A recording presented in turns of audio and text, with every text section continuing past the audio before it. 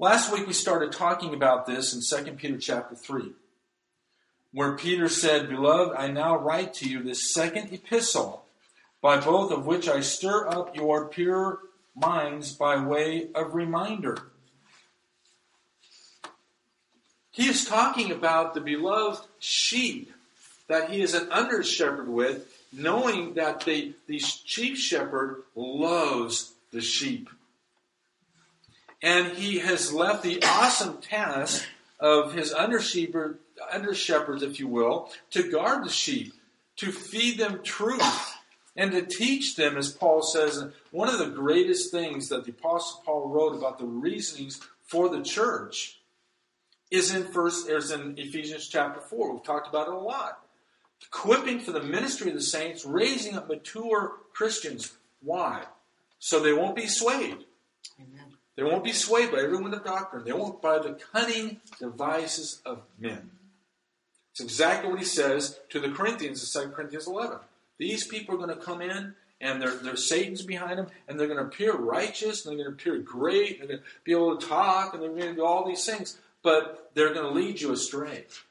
They're false prophets. They're false apostles. They're deceiving people. Jude says again, they'll creep in unawares. Where did these people come from?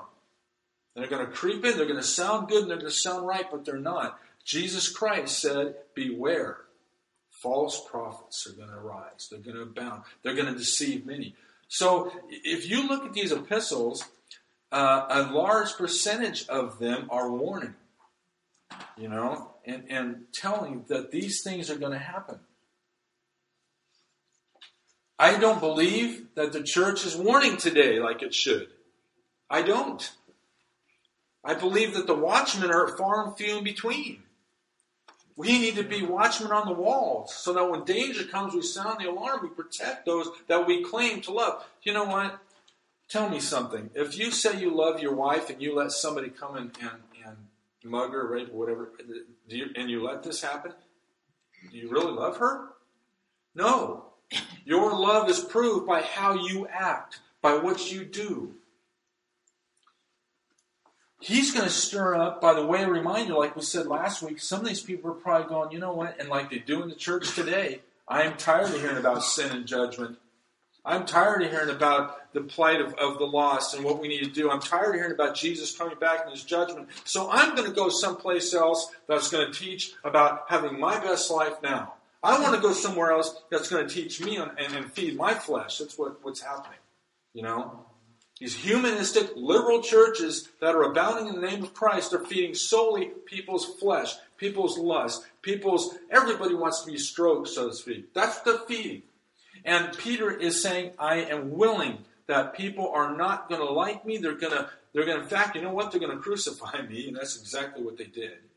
But they're not going to they're going to get tired of hearing about sin and judgment. They're going to be tired about this. Well, then, you know what? Then Jude must face the same plot. Because we're not only earnestly contend for the faith which was once for all given to the saints, but we're to understand that there is a battle going on here for the truth. And it's a fierce battle. And I think it would do well if some of us would realize how fierce this battle really is. It is so fierce that culminating in the Battle of Armageddon, the armies of the world will turn to destroy the truth. Jesus said, I am the way, the truth, and the life. And the whole world militarily will come against wicked man to destroy this truth. That's what's happening in the churches today. They're laying the way for the Antichrist. They're not speaking about the Lord Jesus Christ, the Savior and Lord of our souls. They're teaching about some false Christ who promises peace and safety and no judgment. And by the way, I paved the way for your sin, but a lot of these places are saying he didn't pay it 100%. Yes, he did. He paid it 100% on the cross when he bowed his holy head and he said, it is finished. Amen. And he said, Father, in thy hands I commit my spirit. So, beloved, I'm not writing to you because I'm fearful of you, he's saying. I'm writing to you in the second epistle, but I want to stir your minds up again.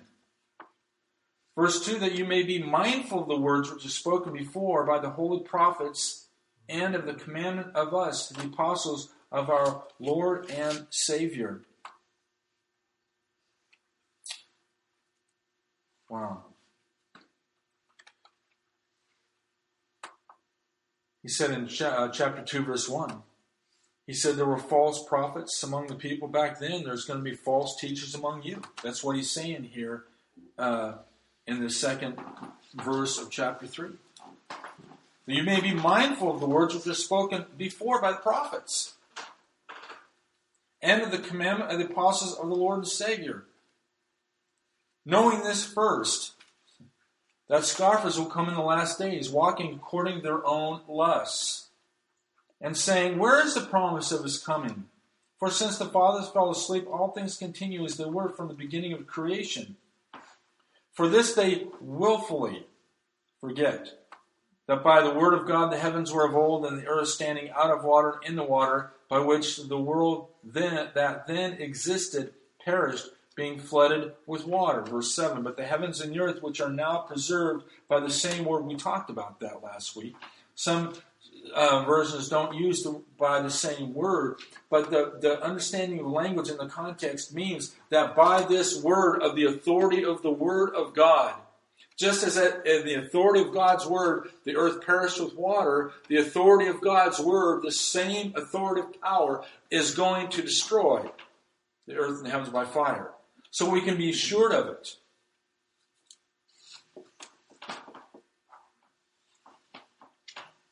So it's being reserved, verse 7, by the same word that was reserved for fire until the day of judgment, perdition of ungodly men. We'll read down verse 10. But beloved, do not forget this one thing, that with the Lord 1 day is 1,000 years, and 1,000 years is 1 day. We'll touch on that just lightly. The Lord is not slack concerning his promise, as some count slackness, but is long-suffering toward us, not willing that any should perish, but that all should come to repentance. Then when we get to verse 10 and down, we're going to talk about the day of the Lord and the coming of him in judgment. Okay? I ended last week with this quote, and I love it. I got it down right this time, by Tim LaHaye, speaking about the verse 8, about the Lord. 1 day is as 1,000 years, and 1,000 years is 1 day. And you can look at Psalm 90, the Psalm of Moses and so forth, and all through the Word of God, talking about the morality of life and the absolute understanding that God is separate from his creation. God is not a pantheistic God. In other words, he's not in everything and not everything speaks and all. He is separate from his creation, yet he's totally involved in it. In fact, he's so involved, the writer of Hebrews says that he holds up the whole universe by the word of his power. He's powerful. But listen to what Tim LaHaye says about that verse 8. I love it. God is present everywhere.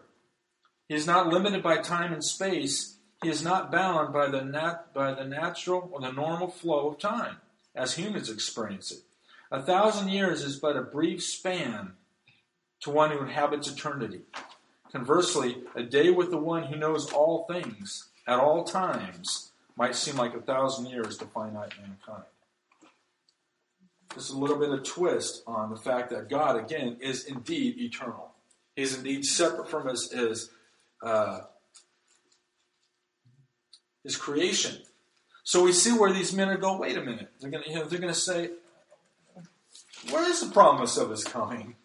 You don't understand, man. Thousands of years have gone by, and we made the comment last time, which spoke to me when I first heard it, and I want to constantly understand it, is the fact that, you know what, when we feel bad, the sun still comes up. When we feel good and we're elated, the sun still comes up. When a family member dies and is black and gloomy, the sun comes up. When everything's going great and I get that promotion and things are going great with my wife and everything else, the sun still comes up.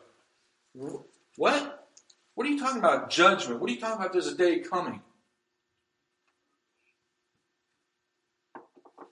If man can rightfully alleviate the day of judgment, he has no fear of consequences, right? I mean,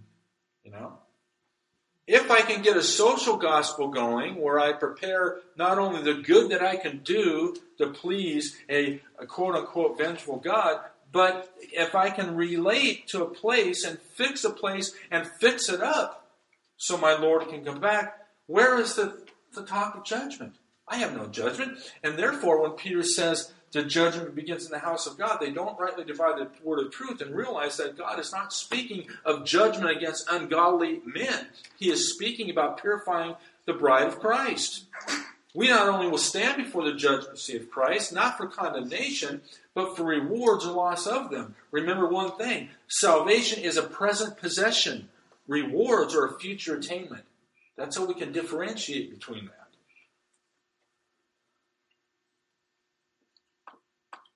So he wants to stir our minds up by this.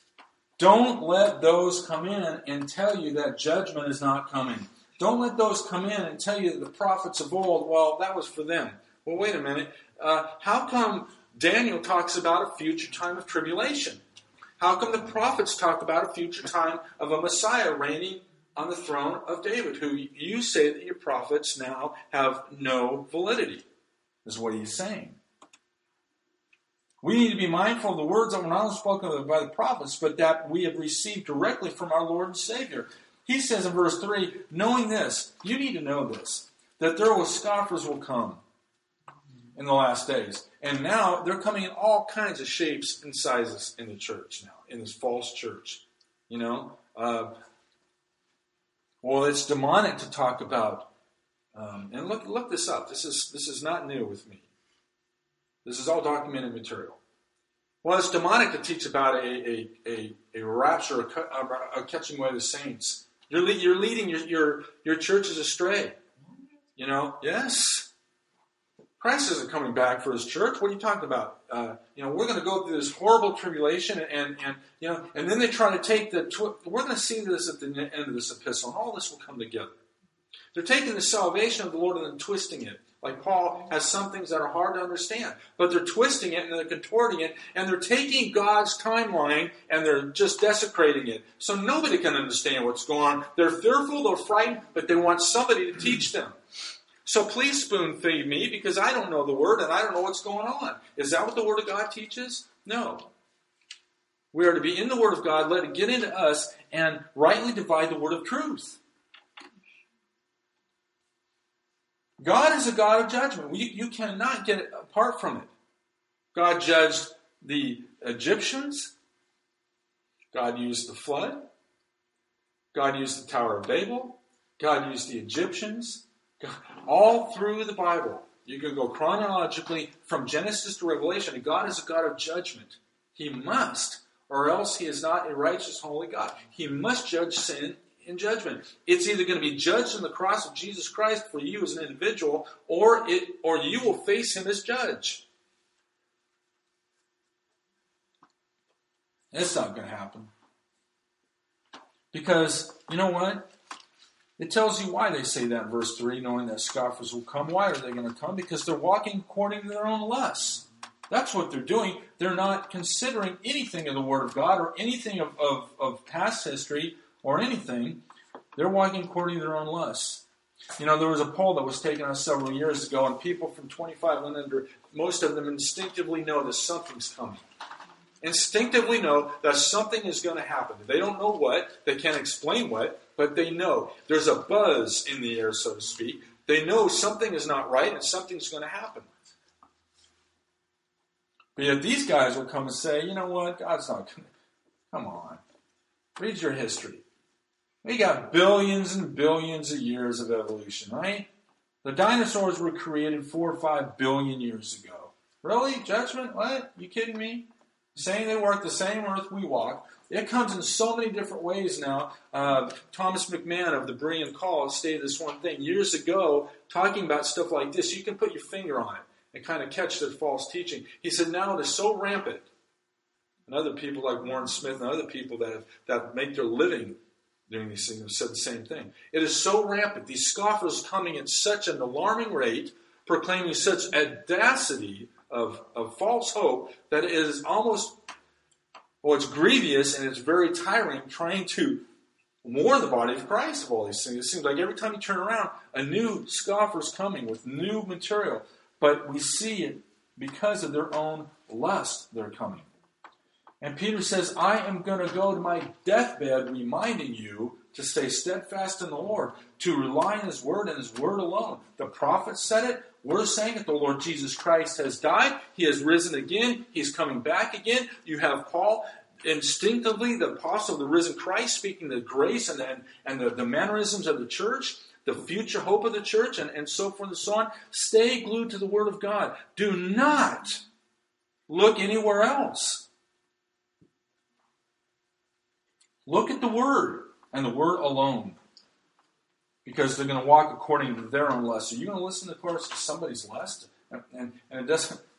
We need to define lust, and we have before. Lust is not just sexual. Sexual is a byproduct of that. Lust is the want and the greed and the need that they feel to satisfy themselves. And people want to be people of predominance, so they want to issue their false interpretations, their false findings. They want to have the preeminence. They're like the Pharisees that on the street corner were doing those long prayers and everything, and they want to applaud, and they want people to go ooh and ah.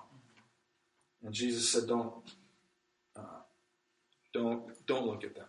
Don't pay heed to them, because all they want is immediate applause. That's going to get the response. But the Word of God endures forever. And I'll tell you what, my prophet, my Lord, my God said that heaven and earth will pass away, but my words will never pass away.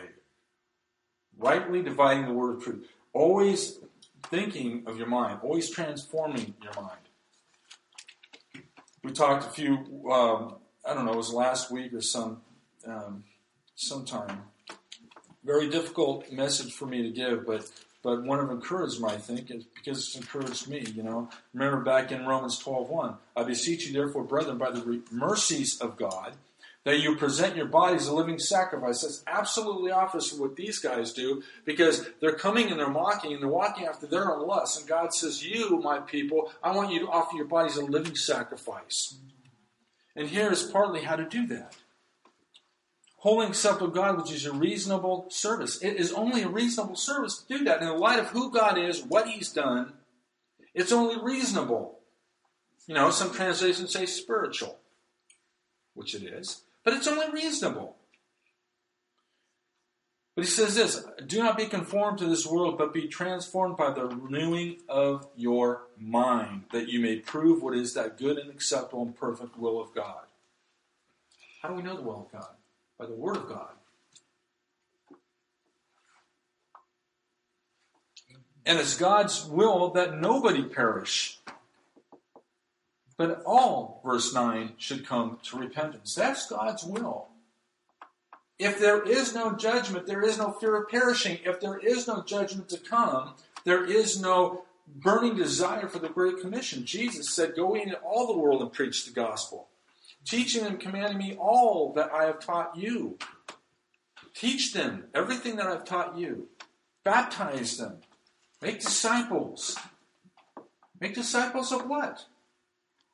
Well, Paul gives you an example of disciples of what? In Acts 20 when he was leaving. This, I think, is one of the most definitive passages in the New Testament about what's happening in these last days. He said, men will rise, speaking first thing, leading disciples after them. Okay? We're to make disciples after the Lord Jesus Christ. And stand on His Word and feed His Word. And Word is the truth. It's the first and last Word. It's the final authority. The Bible says that we have been in court, and us as Christians have been in court only to find out that nothing is laid to our charge. The judge declares not guilty because His judgment fell on Christ. That's His solid word. My judgment fell on Christ. It is Christ or judgment. So He says in verse 4, and saying, where is the promise of His coming? Wow. Again, for since the fathers fell asleep, all that continues. For this they willingly, verse 5, forget that by the word of God the heavens were of old, the earth standing out of water and in the water. Wait a minute. Let's start realizing something here. That they're walking out to their own lusts. Evolutionists don't believe this. Evolutionists don't believe in the beginning God created the heavens and the earth. The earth was formless and void, and the Spirit of God hovered over the face of the deep. They don't believe that. That's evolution. Evolution, my friends, has crept into the church. But they prettied it up by saying, well, it's theistic evolution. God still has a part in it, but still the passage of time in evolution still applies. In other words, the dinosaurs probably were created millions of years ago, but God did that. Really? You're calling God a liar. God says in 6 literal days I created. And on the 7th day I rested in satisfaction. That is a fact. So now you have people walking after their own lust, verse 3. Why are they walking after their own lust? Because they willfully forget that things have changed. There have things been happening. They don't think about anything in verse 5 because they're evolutionists and they think that God, for some reason, lied when he said 6 literal days, and you get some people, and I've sat with one of them years ago. Oh, this guy, was going to seminary, he's getting all his degrees and all that. Please don't forgive me don't think that I'm against all this higher learning. But you know what his higher learning brought him? Well, the word day in the first chapter of Genesis means a lot of different things. It could mean a 24-hour period. And, I really don't know. He goes, God could have created things in 6 days, but more than likely probably used millions of years to do it. That's what our higher learning is doing. Are you a better teacher than the Lord Jesus Christ and the Holy Spirit? So you have all kinds of things in these verses. Men are going to laugh at judgment. If God has not judged the world in millions of years, why would he judge it now? If the Hitlers and the Pol Pots were then and no more, why would he judge it now? Are we any worse? Things have gone on the same way it's always been. People still fall in love. People still fall out of love. People still are born. People still die. People give in marriage. People do all these things. And believe me, I kind of envy Barb for how she grew up. Because I didn't. I would have never guessed about judgment. All I was looking at for I hate to keep using this phrase, but my best life now. I would have been one that just sucked right into that stuff. Remember that book in the 70s I talked about before called Looking Out for Number One? That was my Bible. That was awesome. How to be on top of everything. Judgment? Are you kidding me? By the way, I believe in evolution. So judgments, wow. But look at verse 6, by which the world that then existed perished, being flooded with water. Ooh, now we have people saying, well, what was it really a worldwide flood? I think it was localized, wasn't it? Always scoffers coming. Always people trying to speak away the word of God. And it all leads to the fact that judgment is coming. We'll see that verse 10 down. Yes. Verse 7, but the heavens and the earth, which are now preserved by the same word, are reserved for fire until the day of judgment of godly men. You and I as Christians know this. The world outside that knows that something's going on, the world can't continue. They know that something's happening, but they don't know what. But you and I know that God says that this world is headed for judgment. They're going to try to unite together. I know what let's do. The world's going to unite together to get this one world government and everything, and that's how we're going to protect ourselves. That's how we're going to make everything go great, right? Because everything's falling apart right now. God's going to, why is that a lot of happening? He's going to show the whole world that without him, there's disaster. There's fightings, there's wars, there's hatred. We're getting a one-form government. That's going to do it, the UN. The UN's going to solve all the problems, right? No. So this judgment is reserved for a certain individual. What is that? Ungodly men. It doesn't take very long to see, and with religion and outside influences, that men don't view themselves as ungodly. Men are prideful. Men want to see the good things. I told you last week of the archaeologist that made a good point about the Scriptures being the Word of God, because other writings of antiquity and other nations in the past have always written about their conquests, their survival, their great victories. And the Jewish Scriptures are the only ones that say, talk about the victories of the Israelites, but their defeats as well. See, that's what the Bible does. It goes right and it exposes the heart of men, the pridefulness. of men. So we see that this judgment's to come is based on what God's done in the past, what God says is going to happen in the future, but this judgment's honed a little bit further. It's for the perdition of ungodly men.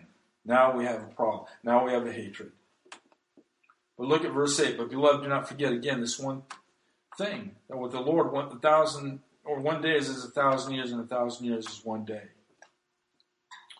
The Lord is not slack concerning his promise, as some count slackness. That's an important verse. God knows that men count time and count things absolutely different. That's why Isaiah says, God says to Isaiah, my ways are not your ways, my thoughts are not your thoughts. Even as higher than the heaven is from the earth, or so far as my thoughts are from yours. God knows that men are like this. But the Lord is not slack. Again, He's not easing off on His promise. What God's Word says He is going to do. My dad used to have a saying that he said, say what you mean and mean what you say. That's God. He's not slack. Just because you think that things should be done in a different way, God has His timing, and this is what's going to happen. Because He doesn't want you to perish. He's long-suffering. Long-suffering, as we've talked about a lot through the years, and I hope you remember it. It is a one step further. It's patience that's involved in long-suffering, yes. But long-suffering is bearing under a load that hurts patiently. And that's what God is doing. He is seeing His Son every day for thousands of years being spit upon, desecrated. He watched His Son being beaten and nailed to a cross. He saw His Son bearing the sins of the world. He is going on with the world that, if in our vernacular, if we want to be truthful here, if we think that God is slow and slack and nothing will happen, we also need to think that God is long-suffering, because by now, if it was me, I would have ended this rebellious world. I wouldn't have the patience and the long-suffering with this rebellious world. They hate my Lord. They want to do away with Him. They take His wonderful sacrifice and His beautiful life and they crucify Him. And they hate Him now more than they ever had. They would crucify Him or do some terrible thing if He was in the world now, just like they did then. And yet God is long-suffering, not willing that any should perish. This is the key. He's not willing that any should perish, but that all should come to repentance. That's why God is a God of judgment. He must judge sin, but yet He's patient.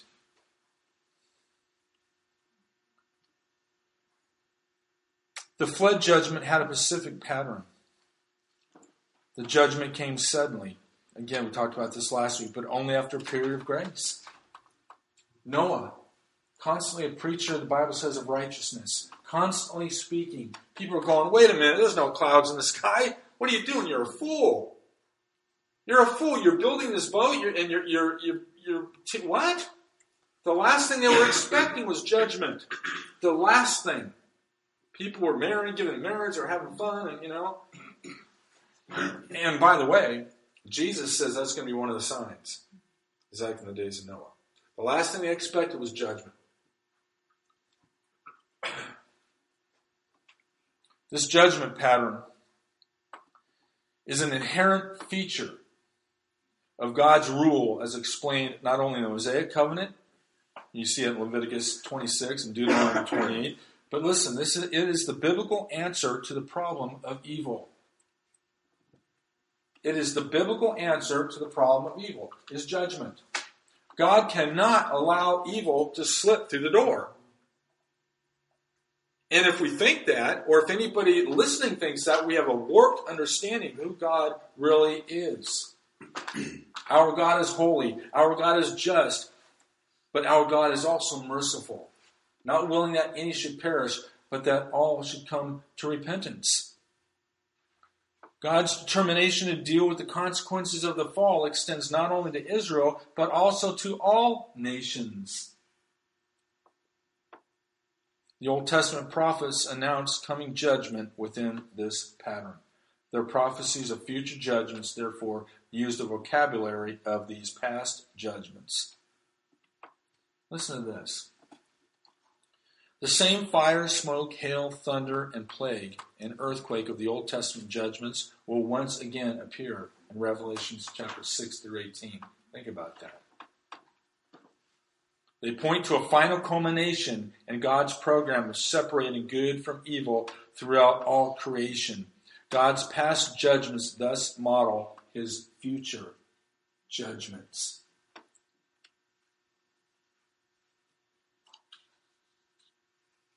Wow. But the day of the Lord, verse 10. The day of the Lord. This particular phrase appears, Acts chapter 2, 1 Corinthians 5, 1 Thessalonians 5, 2 Thessalonians chapter 2. You can get a great summary of the day of the Lord starting at Isaiah chapter 10, tracing all the way through to Revelation chapter 19. The day of the Lord not only is convening in the days that God directly appeared in the affairs of men, but it culminates in a great act of the removal of evil. The consequences of evil will meet their just end. My just end ended at the cross. That's why God says that he can be just and the justifier of the one who believes in Jesus.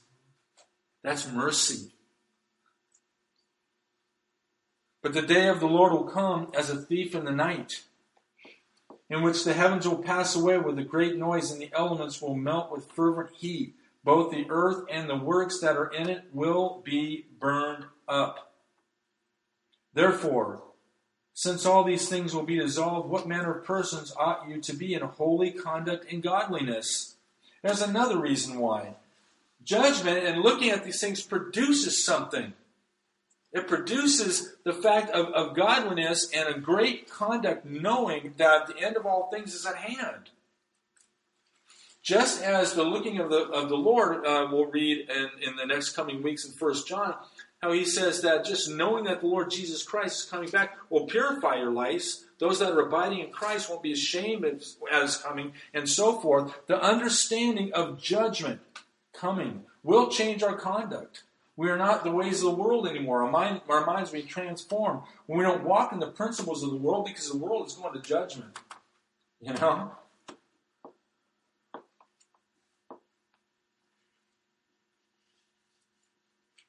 Verse 12, looking for and hastening the coming of the day of God, because of which the heavens will be dissolved, being on fire, and the elements will melt with fervent heat.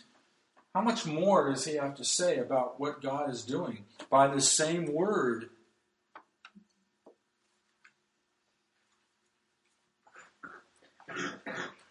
Judgment is going to come. God said it. I believe it. Christ did it. That settles it. Amen. God in the past fulfilled everything perfectly, just like he said he would. He's going to do it in the future. We've heard these things for years now. Wednesday we're going through the minor prophets. We hear these things. But that's what Peter's doing. The very same things we talk about here in judgment, Peter's talking about, he's stirring their minds up. People are forgetful. People need to be hammered things. People say, well, why did Jesus say things over and over again? Well, if you ever looked at sheep, you'd know why. We need to understand that God is serious about this, and he talks about the day of the Lord as a running theme all through the Scriptures. And like we read before, the pattern of judgment has been used in the past. It models God's judgment in the future. God was just, merciful, and forgiving in the past. He will be just, merciful, and forgiving in the future. And that future of the day opening of grace is now. Avoid the judgment. Come to Christ.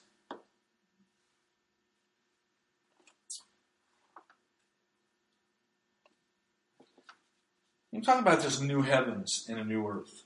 Look at verse 13 real closely. Nevertheless, we, according to his promise, look for new heavens and a new earth in which righteousness dwells. A new heavens and new earth. That's what we look forward to.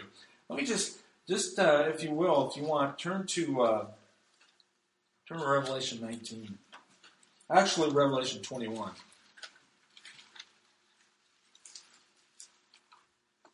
This is exciting. Wow. I love it. The Bible is beautiful.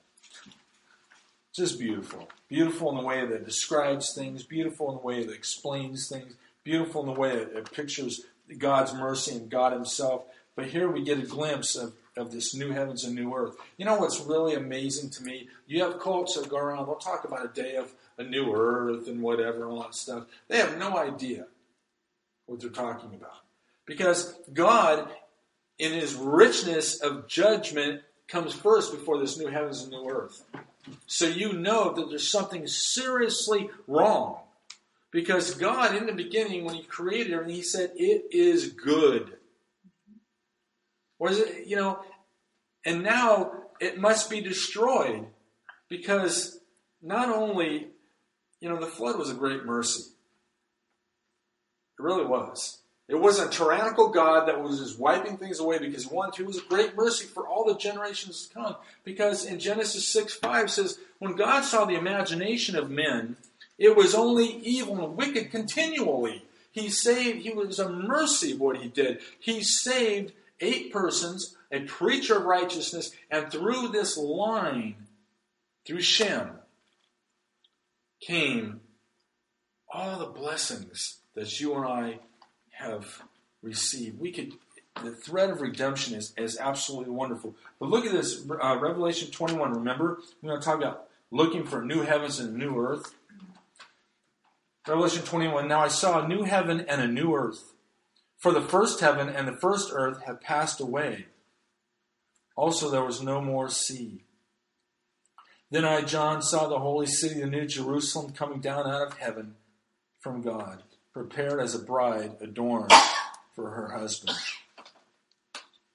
Wow. And I heard a loud voice from heaven saying, behold, the tabernacle of God is with men, and he will dwell with them, and they shall be his people. He himself will be with them and be their God. And God will wipe away every tear from their eyes, and there will be no more death, nor sorrow, nor crying. There shall be no more pain, for the former things have passed away. Then he who sat on the throne said, behold, I make all things new. And he said to me, write, for these things are true and faithful. And he said, it is done. I am the Alpha and the Omega, the Lord Jesus Christ, the beginning and the end. I will give the fountain of water of life freely to him who thirsts. Freely to him who thirsts. Wow. Freely.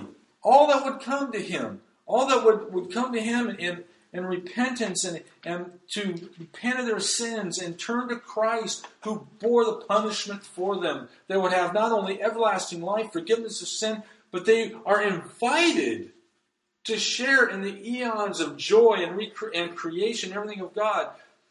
There says a thing that about the throne, about the judgment. When all wicked men stand before the judgment throne of God, the great white throne judgment, there is a thing that the Bible says that puts all this in context. The heaven and the earth fled away. They were done.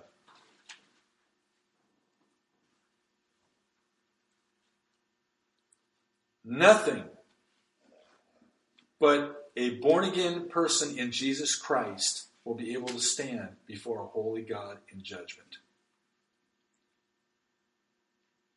Now the world says that's narrow-minded. That's what God says. Nothing will stand in the judgment other than one who has been born again and has their sins forgiven in Jesus Christ. It is literally Christ or judgment. How can you top that? How can you beat that? The Bible describes salvation in such a way. The world looks at it as, how can a man 2,000 years ago die on a cross and forgive me of my sins? There was a God through eons past who had a plan. because he loved you.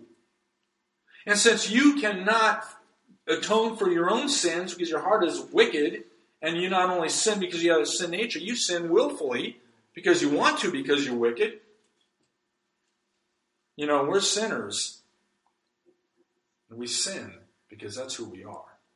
Sinners. And God says, I have a plan. I'm going to send my Son. And he's going to die on a cross to forgive you of your sins. And he's going to raise from the dead 3 days later as proof to the world that God is satisfied that Christ had died for the sins of the world, and he beckons all who come. Come to the cross and have your sins forgiven you, and God will cleanse you of your sins, make you a new creation, and you will dwell with him forever. Not only beholding, you know, this is a wonderful thing right here. Before we finish the rest of this, I want to say one thing here. We, as a church, as the body of Christ, we've talked about this before. Do you know what your future is? Spend some time waiting to go to sleep or what have you, thinking about what your future is from this day on. Your future is the Lord Jesus Christ. Your future is heaven. Your future is watching your Lord execute judgment. Your future is watching your Father creating the heavens and the earth. Your future is with him. And if that's not all, your future is that every day you get to know that nothing can overtake you. Nothing can cause your demise. This is our future.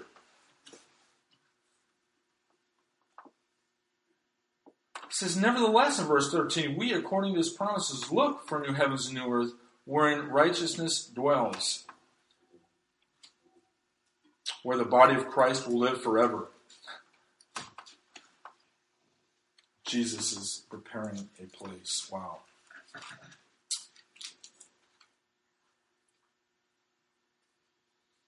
Therefore, beloved, verse 14, looking forward to these things. Looking forward to these things. Be diligent to be found in him in peace, without spot and blameless. He says, be diligent. Proverbs chapter 12 says this, verse 27, diligence is man's precious possession. Diligence is an act of the will, and diligence says that I will put every preconceived notion aside, all my interests aside, all my understandings aside, and I will be diligent to be found abiding in my Lord. I am him and his alone. It's man's precious possession. It is proven over the test of time. Even evil men have proved that diligence was their possession, which ended up being their demise. He says, be diligent and found in him in peace. The Bible says that peace is abiding in Christ. Jesus explained what peace is in John 14. Remember 14:27? Peace I leave with you. My peace I give to you. Not as the world gives, do I give to you. Let not your heart be troubled, neither let it be afraid. We're not afraid of what's happening and what's going to happen. I'm back in Joshua chapter 1. Don't be afraid.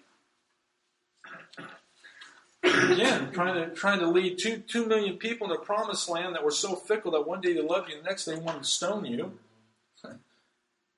And then he says also, the third one, he says, not only be diligent, be at peace, but be without spot and blameless. Blameless. Wow. Blameless does not mean sinless. But the Bible says in Psalm 37:37, you should be able to remember that. 37:37 is an interesting thing. He said, mark the blameless man and observe the upright, for the way and the future of that man is peace. So we want to be found in him. Diligent. Are you diligently seeking him? Are you diligently following him? Are you diligently reading his word? Are you diligently absorbing his word and believing every word of it and understanding it and obeying it? Are you found at peace in him? Are you abiding in Christ? holding no bars, forsaking all others. Everything you do during day and night, thought processes and everything else, Christ is welcome to sharing it with you. Or do you have something to hide and he stands outside the door for a while? That's not peace. And to be spot and blameless. We don't want to have anybody. Your accuser stands before God night and day accusing the brethren. We already have accusations from without. Are you going to be one to cause them from within? Or are you going to be blameless and upright and walk with him? Admitting your faults. Admitting you're wrong. Admitting when you've sinned. Come to God real quick. Make short accounts with God. If you have sinned, come to him. Confess your sins. Go on. That's part of being humble. That's part of having a humble attitude before God. Is when the Spirit convicts you of sin, go immediately to God. Confess your sins. Keep that fellowship unbroken. Verse 15, and consider that there was long suffering of God. Here we go. Long suffering of our Lord is salvation, as also our beloved brother Paul, according to the wisdom given him, has written to you. As in all his epistles, speaking them of these things, in which are some things hard to understand. I love the Bible. The Bible is so practical. You know, how many people have said, I'm just not like you. I don't know as much as you. And I don't, you know, the Bible's so practical. Nobody is going to go, I can understand everything. I know everything. And by the way, look out, I've just graduated with a PhD, and you better do what I said because I know it all. Peter, the Apostle Peter, who lived with Christ for 3 years, who saw him raised from the dead, who appeared to him, is admitting that these things that the Apostle Paul is talking about, salvation and the grace given to the church, and some things, these are difficult to understand. So take courage. Just because you don't have all the understanding, God will open your eyes. God will give you understanding. Hang in there. And by the way, the same apostle writes this, that no scripture of prophecy is given by private interpretation. In other words, we can look at it two ways. I think the bigger way is that no scripture be taken out by itself and built anything on, but also no prophet was given the whole picture. God had prophets from all the way through. They would prophesy, lay down their pen in death.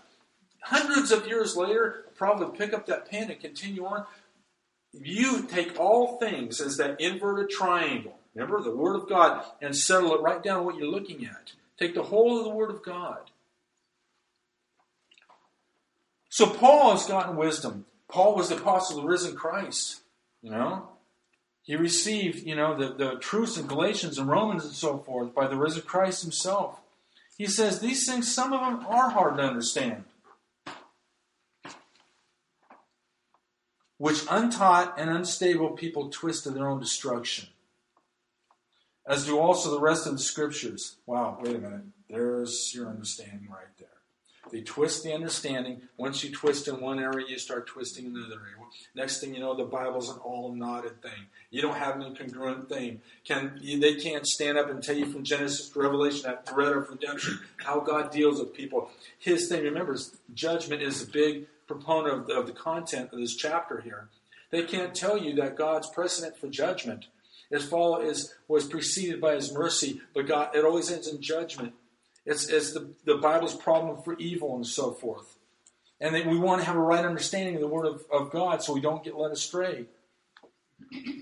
So Paul is telling about salvation and how it comes down, but he said, hey, there are going to be things that you don't understand.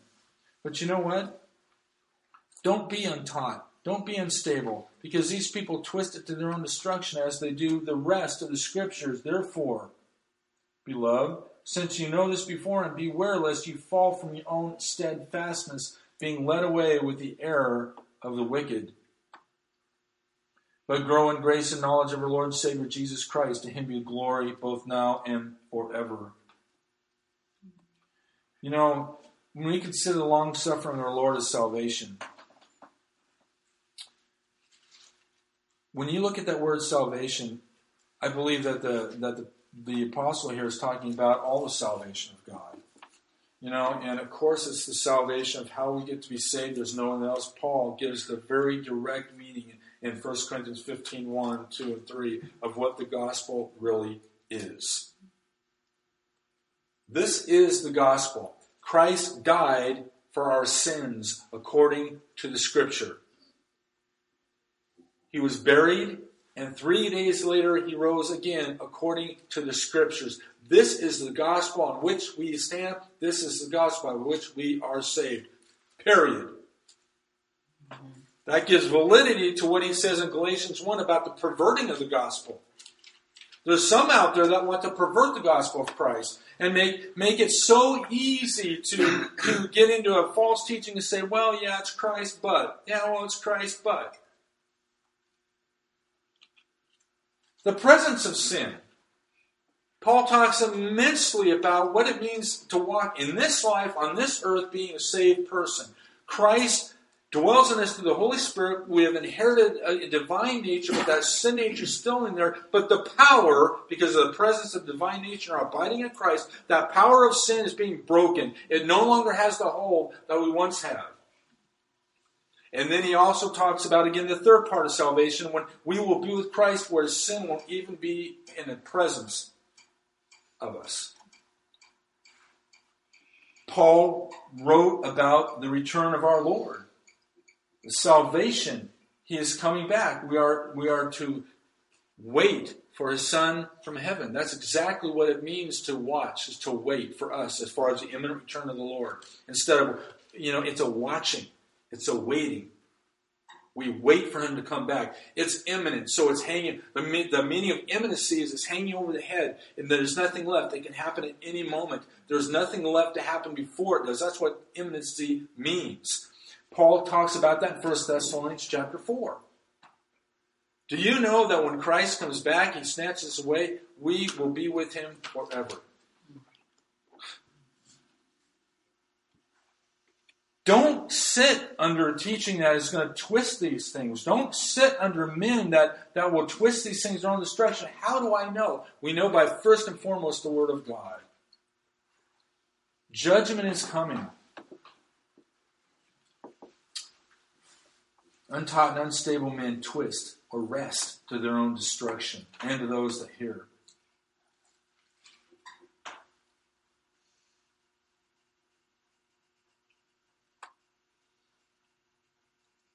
Can you imagine what the epistles would be like if they had no warning in them? That would be cruel, wouldn't it? We're called to be watchmen, but we don't know what we have to watch for. We're called to be watchmen and careful, but we don't know how the enemy works. God tells us so much if we would just open our eyes, our heart, and our attitude when we get into his word. Are we getting into his word knowing this is the word of God? I ask that again. When we open the Word of God, I've had not so many people, but too many over the last years that I've heard or whatever. It just doesn't seem God speaks to me anymore. We've talked about this before. Do you ever say that? Or do you ever feel that? It's tempting. But you're wrong. Every time you open up the Bible, the Word of God, that is God speaking to you. Are we listening? Do we come with it in reverence and awe and fear? When we open up the Word of God and God says, I love you,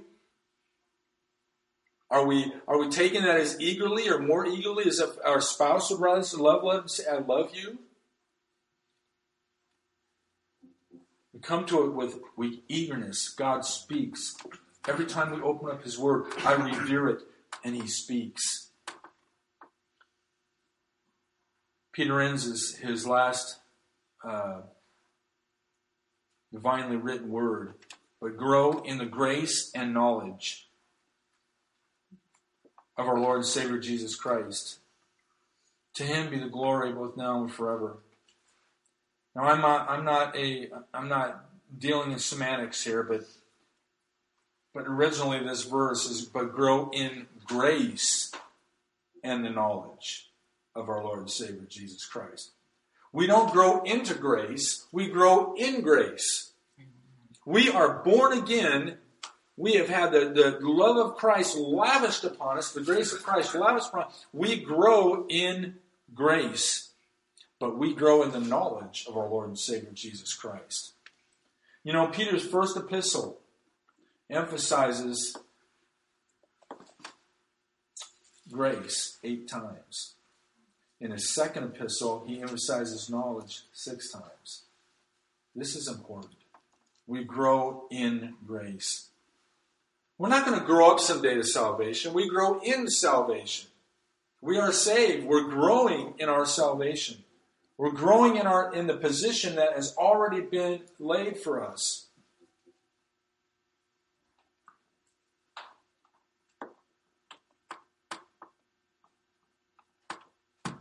So like Hal Lindsey wrote in that book, there is a new world coming, and you and I have all the blessings and the privileges of knowing that whatever God is doing, we will be right there with Him. You know, from chapter 19 in Revelation, verse 11, all the way through, we are going to be there with Christ. I believe that the Bible is summarized by this great understanding in chapter 4 of Revelation that we will go up with Him. But also in Revelation 19 says to the seer, John, in the Revelation, that great door was open. What does he see?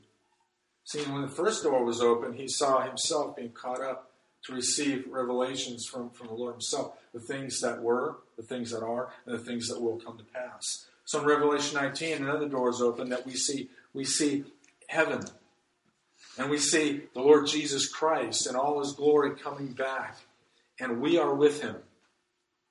And we are with Him, and we see Him as a lion now, the tribe of Judah coming back, and settling the sin, evil issue once and for all. Of taking His promises. We have so, just in this study alone on Wednesdays and so forth, saw all the promises of God from hundreds and hundreds of years back. We're going to see the consummation of God's promise back in Deuteronomy. I chose you and I love you, not because you're many, but because you're the smallest clan of the people. I chose my love on you. We're going to see that consummated.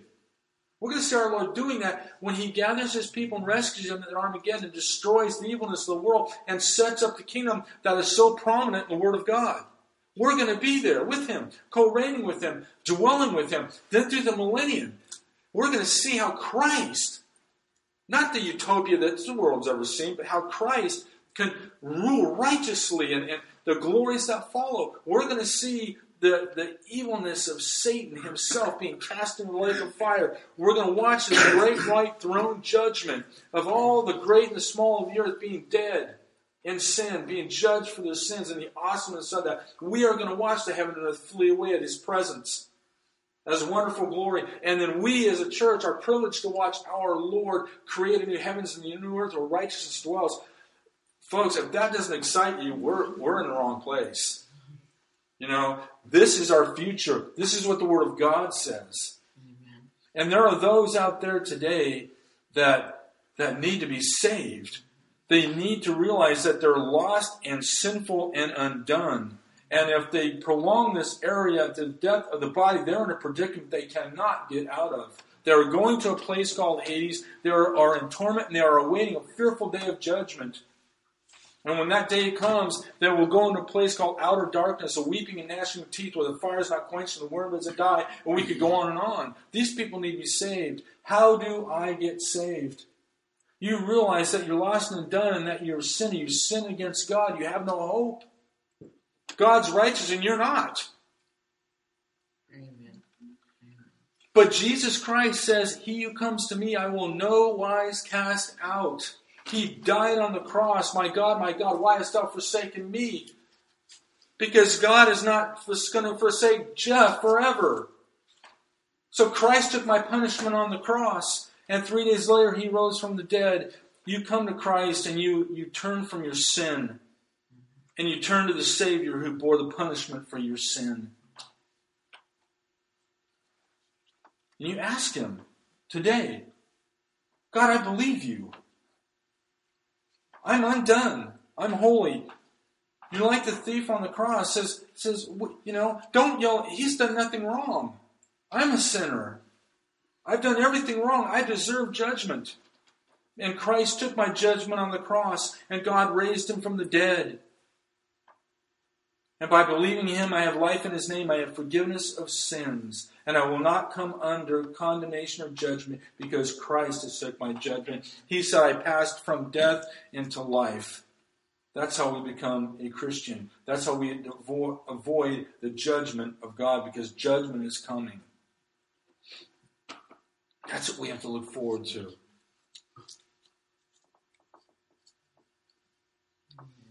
The Bible. You can't destroy it. You can't get rid of it.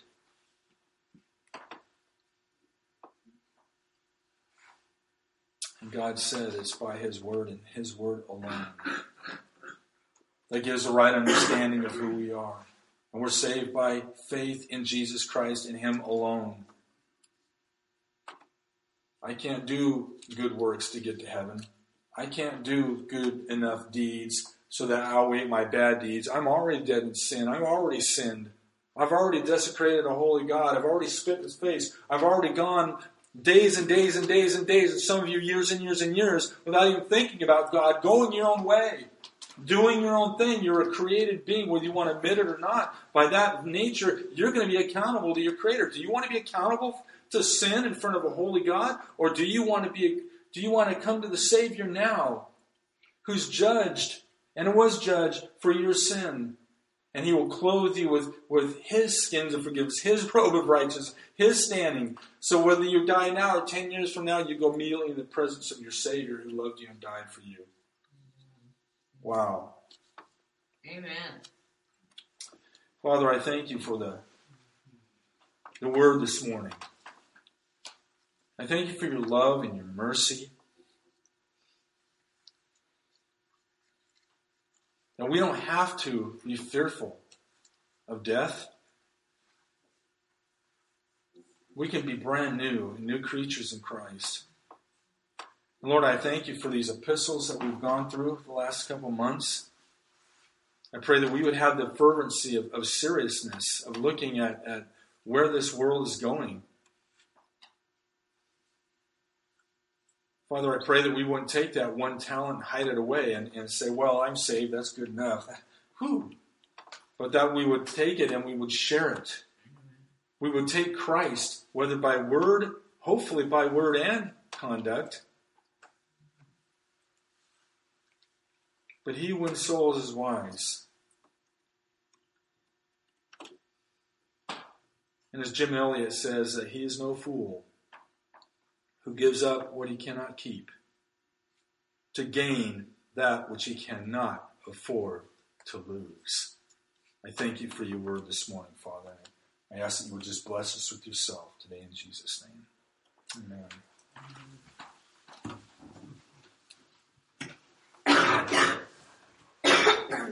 From going through judgment, that he's not willing that any should perish in judgment, that all should come to repentance. So these people are saying, and again, to everyone who walks according to the dictates of his own heart, they say, no evil shall come upon you. Look at verse 18. For who has stood in the counsel of the Lord and perceived and heard his word? Who has marked his word and heard it?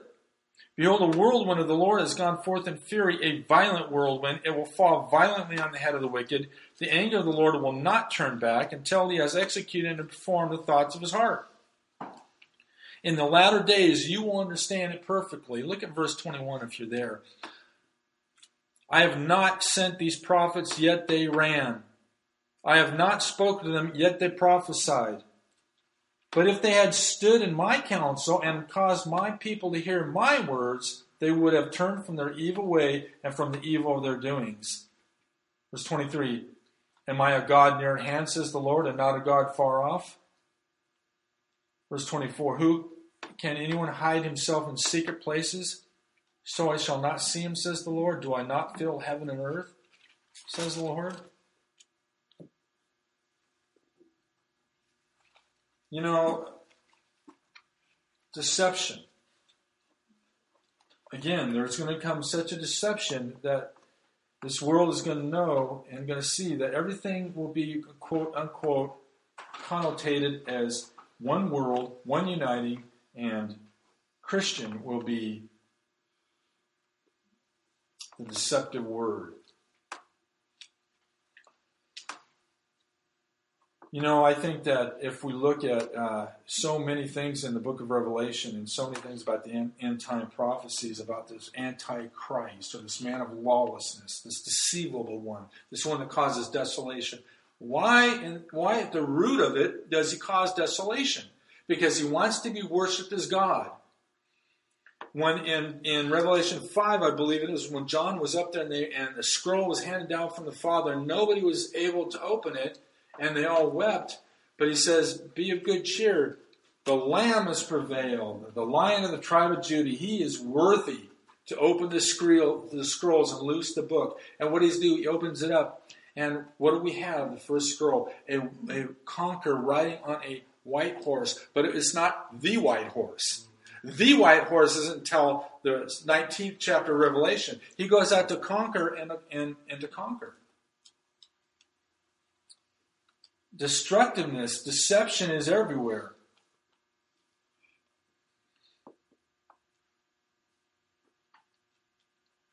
You know, I've come to realize that in my heart of hearts, I'd rather have a church that's small in number and strong in Jesus Christ, and strong in the Word of God, and able to stand these days that are coming. Because they are coming. And we can start seeing little hints of the fact that when the church is removed, there's a strong delusion that's going to pervade this world, that they will believe the lie. The lie is that Jesus Christ paid for the sins of the world, and there's no hope of eternal life and forgiveness of sins apart from Him. He's the truth. You know, Jesus said, I'm the way, the truth, and the life, and no one comes to the Father but by me. And Pilate said an amazing thing when he was standing up to judge. What is truth? Because Jesus said, all that are on the truth stand with me on the side of truth. And Pilate says, well, what is truth? Truth is something that the world has been grappling with forever, and that's why deception is so rampant in spiritual truth.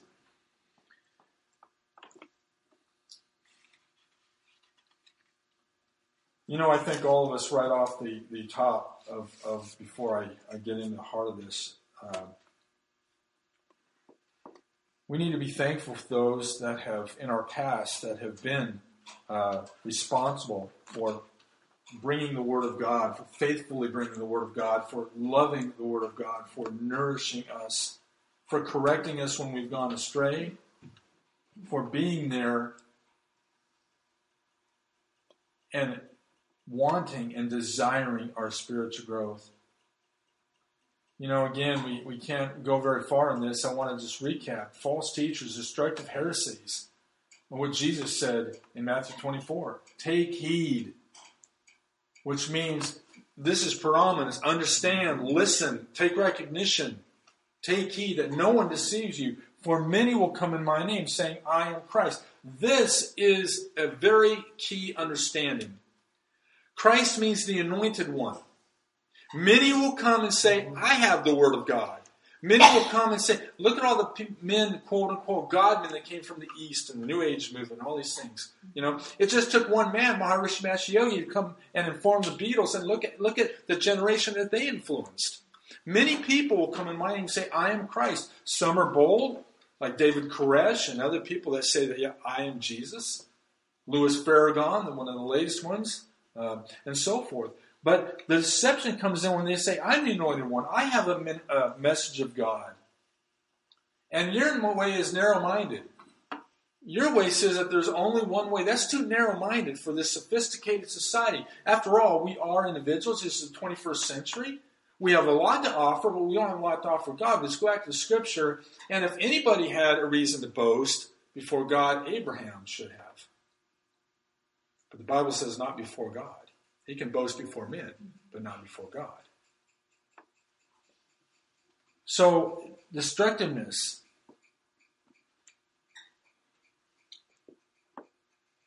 John in his second letter describes the deceivableness of these people. For many deceivers have gone out into the world who do not confess that Jesus Christ as coming in the flesh.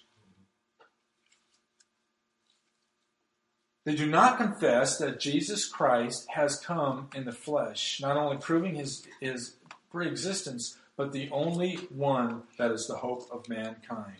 Without Christ, it's judgment. Without Christ, it's perishing. And God said that is it. And these deceivers will come and they'll say, wait a minute. Okay, Jesus, we can't deny he was a man. But you know what? There's more than one way. There's a lot of religions out there that say there's more than one way. There's some religions that say there's more than one way that come to your door every week or every other week. They're all around us. But yet, because they don't have the language that we read all the time, we think, well, wait, this is old. This is talking about something else. No, folks, this is here now. I want to re-say a quote from Tim LaHaye that I think is just excellent on this matter, and then we'll go on. He says, many will follow false teachers, especially in the last days. These cults, liberal churches, and occult movements, which are rapidly spreading all over our land, are speaking in the name of Jesus or of the Christ, but never of our Lord and Savior, Jesus Christ. And they will never talk about God as being the God and Father of our Lord and Savior, Jesus Christ. That's insightful. We need to thank God that he's raised up people like that. You see, doesn't that add validity to Ephesians 4? Where he gave some as apostles, some as evangelists, some as prophets, some as teachers, some as pastors, for the equipping of the saints, so that we would not be moved to and fro with various winds of doctrine. How dare these people say that these are old documents, we need something new? Where does the Bible say that experience runs the day? Where does the Bible say that we live off experiences from one high peak to the other? It never does. Jesus dwells down in the valley of those that love him. That promise to bring them through the valley of death. That promise to lead them in the ways of understanding. That promise to know exactly when to let them lie down in green pastures and exactly when to go up in the paths of righteousness for his name's sake. He is the good shepherd that has never left. And these false teachers are denying that very existence that Jesus came to give to us. He says in verse 3 again, by covetousness. You know what covetousness is? It is gleaning something that is not yours. Truth does not belong to false shepherds. Truth do not belong to false prophets. Truth does not belong to false teachers. Truth does not belong to lying and sign of lying wonders and signs. Because they're going to exploit you with deceptive words. Listen, I don't want people lying to my kids. I don't want people lying to my wife. I don't want people lying to you. I don't want people lying to me. But it says, with not only covetousness, these people with greed are going to take something that's not their own. Listen, the truth belongs to those that will cherish the truth. Belongs to those that will guard at all costs. Paul says repeatedly, guard what the Holy Spirit has entrusted to you. Paul says in 1 Timothy that I've been entrusted with the gospel of Christ. The good news of the gospel of Jesus Christ, God is going to trust to faithful men. That's why we're told to teach faithful men that will teach also. But it does not belong to falsity. They're going to exploit you with deceptive words. And God, their judgment has not been idle. Their destruction does not lumber. It's been from way back. God has spoken about these people. And it all started in the garden. It actually started before that. But man's deception started in the garden. And that is one of the reasons why that part of the scripture is so much laughed at and regarded as myth. Because you take out that discord in the garden and spiritual deception has really no validity to it.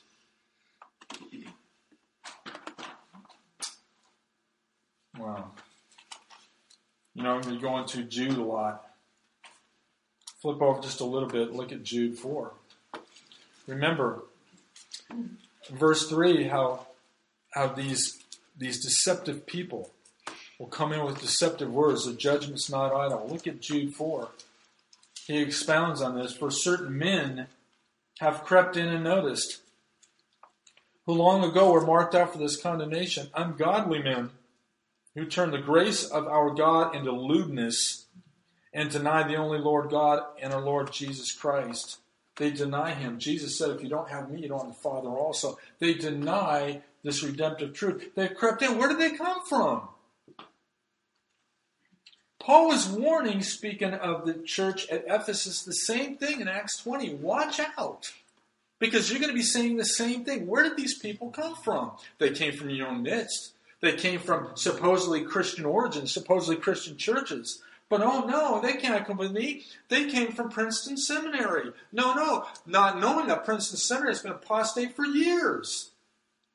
Most of these people that stand behind the pulpits that have gone to seminary, a lot of them, not all of them, are the product of the seminary that they spent years being fed under. Where do these people come from? Oh no, they can't be them. Yes, it can be them. Dr. Barnhouse says this way, if you're looking for the devil, look behind the pulpit. That's where the deceiver of righteousness will be, and amongst other places. By covetousness, they're going to exploit you. Look at verse 4. If God did not spare the angels who sinned. These are strong words.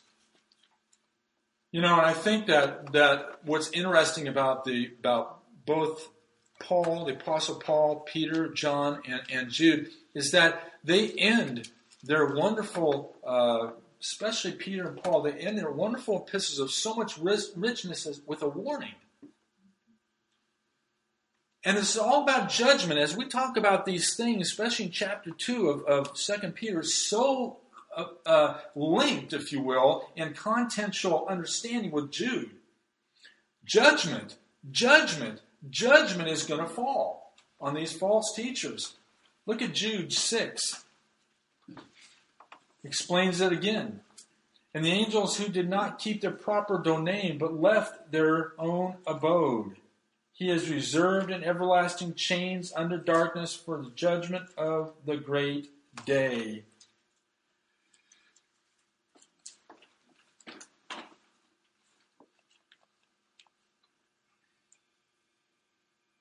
Judgment. People don't like to talk about judgment or to hear about judgment. But the Bible's full of judgment. The Bible is full of the fact that God is God. He's holy and pure. He created everything good. He created humanity to have fellowship with Him in love. And yet because of sin and men going their own way, God must judge sin. He must. If there's any ideology or thinking apart from that fact, God is malign. He is not represented truthfully. God must judge sin. And He judged yours and mine on the cross when He struck His Son instead of you and I in judgment. I rightfully deserve judgment. I rightfully deserve it. I have gone my own way. But God caused all my iniquity to fall on the Lord Jesus Christ, and your iniquity too. That's the wonderful thing about the good news. Satan hates the good news. And anybody who stands up for the gospel of Jesus Christ, you have an enemy that is going to try to stop you, going to try to distort you, going to try to discourage you, depress you, rob you of your joy, twist up the scripture. Yeah, as God really said. Is that true of me? We were speaking some time ago, years ago, we were doing a Bible study. We were teaching on the book of Romans.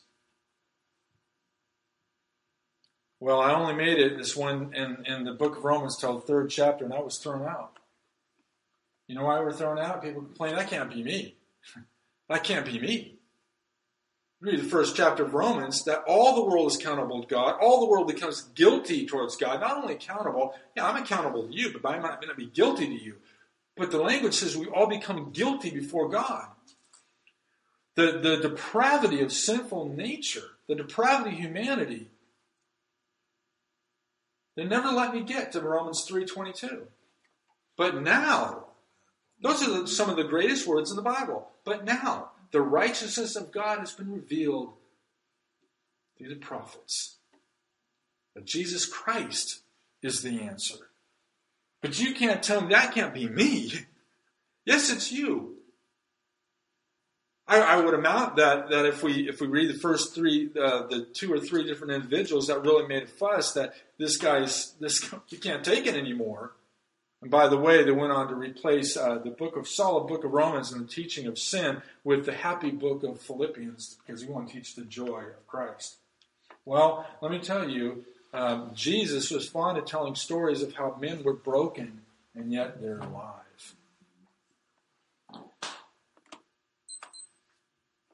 These false teachers are going to dampen that. And the very thing that gives grace or gives Jesus Christ coming into the world, dying for the sins of the world, its occasion, they will explain it away. Surely God will not judge. Look at verse 5.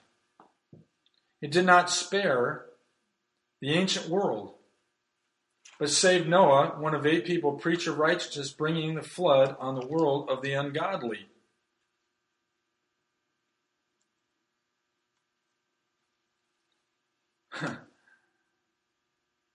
The flood. Again, maligned, twisted, laughed at. Well, then, there may have been a flood, but it was a local flood. Or there may have been a flood, but really everything died. Has God really said everything died? Well, we have fossils that prove that the flood wasn't, worldwide. Listen to that debate we have with Ken Ham and Bill Nye. They're going to deny it. It was judgment. God judged the world because it says that in Genesis 6, right before the flood, that he saw that every imagination of man was continually evil.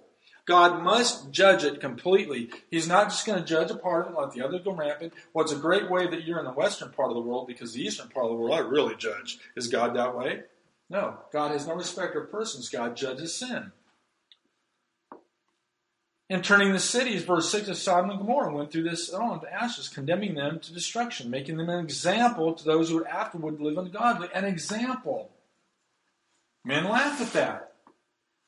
Look what's happening today with the homosexuality, the LGBT, all this stuff like that. The example was that not only this was going on, but the sexual immorality, the anarchy, the leaving God out. The men by themselves running amok. That's all sin can do, is run amok without God. And God must judge it. Using these great examples. I even knew about the flood before I was a Christian. I had heard about that. I had heard about Sodom and Gomorrah. Everybody hears about Sodom and Gomorrah, if they know what sodomy is and so forth. I heard of these things as a kid. But he said there's examples. God judged these places. The flood was a worldwide flood. God judged. Look in Joshua chapter 10, man. Remember when God said the hailstones down? On certain individuals. God has pointed judgment. God has world catastrophe. But nonetheless, God sends judgment. And we're all heading up to chapter 3 when the apostle here is talking about God is going to judge the world. By the same word we're talking about here. And false prophets will enter and say, no, they'll denounce judgment. There's no judgment. God's not going to judge us. We must understand judgment. Because if we don't understand judgment, folks, listen to this. If we don't understand God and the fact that He must judge sin, we don't understand the cross of Jesus Christ. Because the cross of Christ shows two things to the world blatantly. One, the love of God, and one, the hatred He has of sin. God so loved the world that He gave His only begotten Son, that whoever believes in Him The remedy for their sinful condition will not perish. So God loved the world so much He sent His Son. Love unfathomable. But yet He hates sin so much that those that don't believe in that love will perish in sin, because sin was judged at the cross. And false teachers will explain that away somehow. It is not our timing here, because my time is getting short, to explain what all ways that they do explain it away.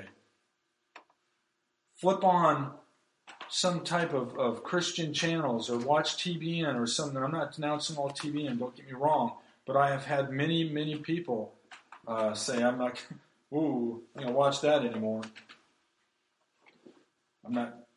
I'm saying we need to have discernment. We have the flood. We have Sodom and Gomorrah. We see in verse 7, He delivered righteous Lot, who was opposed by the filthy conduct of the wicked. For that righteous man dwelling among them tormented his righteous soul from day to day, and seeing and hearing their lawless deeds. Then the Lord knows how to deliver the godly out of temptations, and to reserve the unjust under punishment for the day of judgment. That word temptation. That word temptation means that it is set on somebody's ruin. It is set on somebody's captive. Allurement, temptation is always there to capture.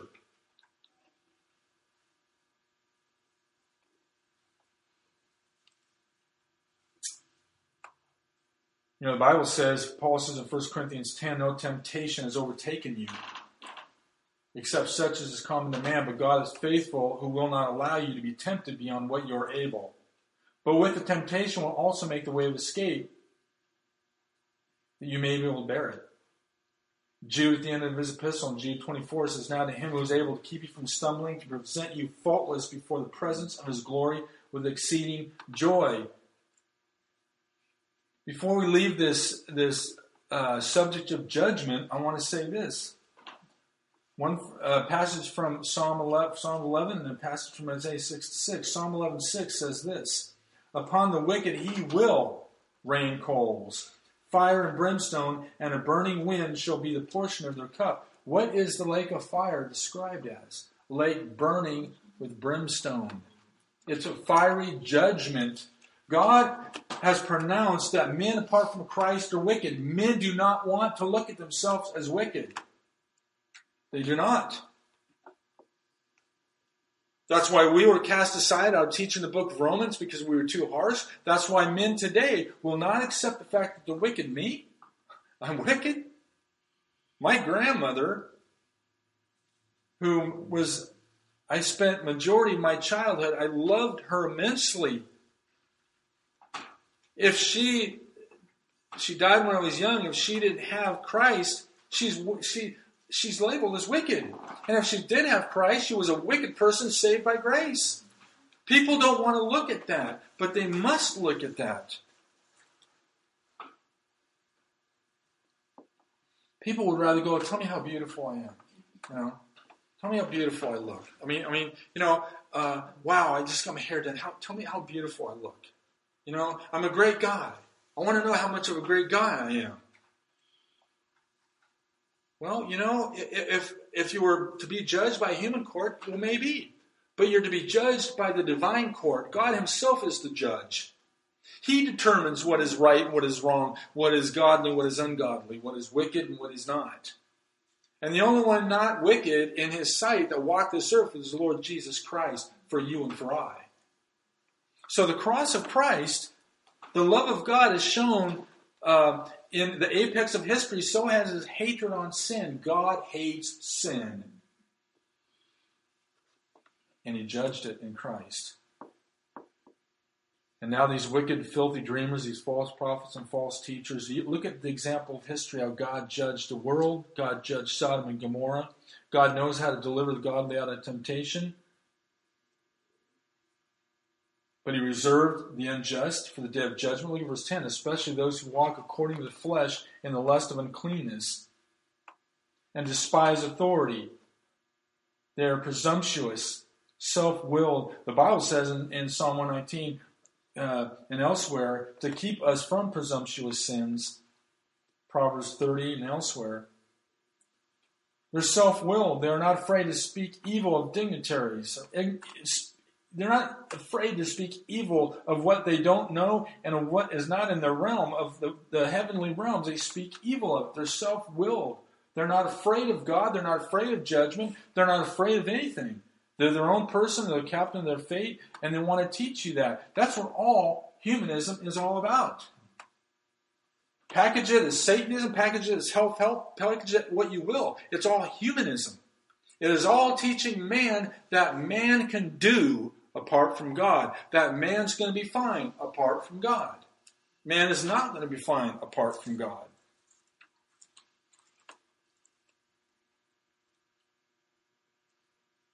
You know, if you look at chapter 3, verse 1,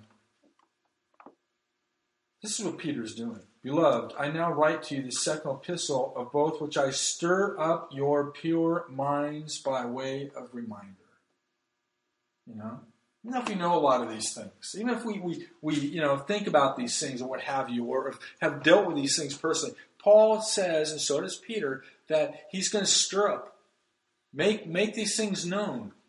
They're leaving. They want to impress it because when they're gone, they want the people that they're talking to be able to stand up and to know right from wrong. Look at verse 11, whereas angels who are greater in power and might do not bring a violent accusation against them before the Lord.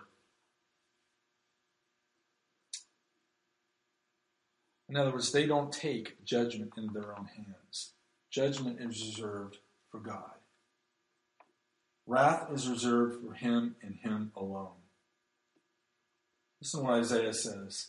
And they shall go forth and look upon the corpse of men who have transgressed against me, says the Lord. For their worm does not die and their fire is not quenched. They shall be abhorrence unto all flesh. Like we said last week, that is exactly the terminology Jesus used in Mark chapter 9. Several times. Their worm does not die and the fire is not quenched. We better give heed to the one that says, I am he. And if you don't believe that I am he, you will die in your sin. That is strong language. You Christians are narrow-minded. Yes, I am narrow-minded. I'm very narrow-minded. Because Jesus is. There's two roads. Yeah, there's a broad road. Hey, I'm an intellectual. Hey, live and let live, And if there's a broad road, Jesus says, there I am. You choose. Are you going to go on the road where he's at and stand on his word and believe every word of it, or are you going to stand the broad road and have the applause of men and be a great guy and I can live with your theology because it lets me breathe, lets me be me and curiously satisfy the burning conscience I have that all men have, What is it? What's the choice that we're going to make?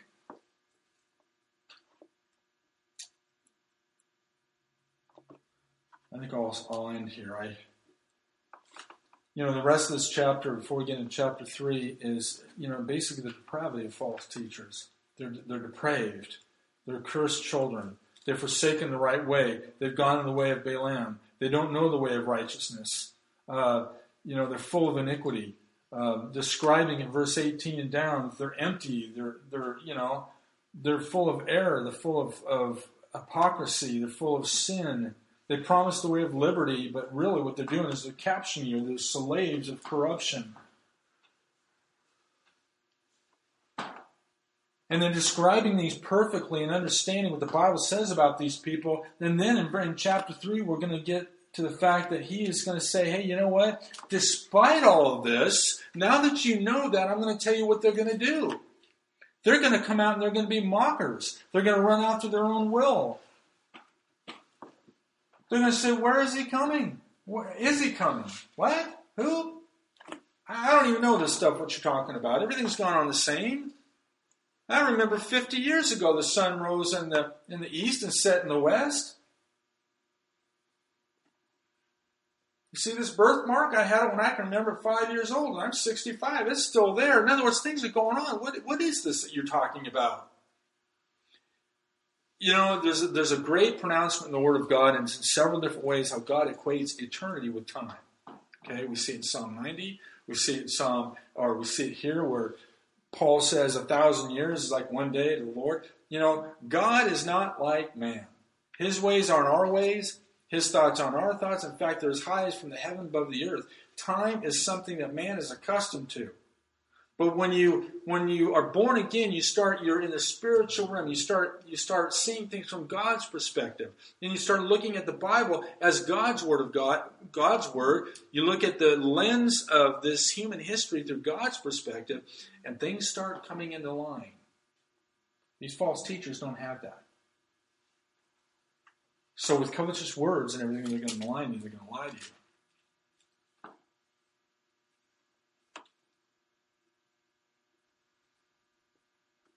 I'll close with this. I know that several of you know this, and I've said it before, but years and years ago, Josh McDowell used to go on the campuses of this land, and he made a statement that I learned early on. I've used it many, many times myself. Jesus said that in John 14:6, "I'm the way, the truth, and the life. And no one, includes you, comes to the Father but by him. Either he is a self-deluded maniac, an egotistical man, or he is who he claims to be." And all of us at one point or another in our life must grapple with that. So we might as well grapple with that now and take the side of the truth. So when these false teachers and false philosophies and the Antichrist, the spirit of Antichrist, which is prevailing in the land now, is prevailing in the land in the first century, it's gaining speed as we speak. And it simply says they deny that Jesus Christ came in the flesh. They deny that there's only one way to God. They deny that he came into this world by a virgin. They deny the fact that he and he alone answers sin's tyranny. They deny the fact that without him we are all doomed to judgment.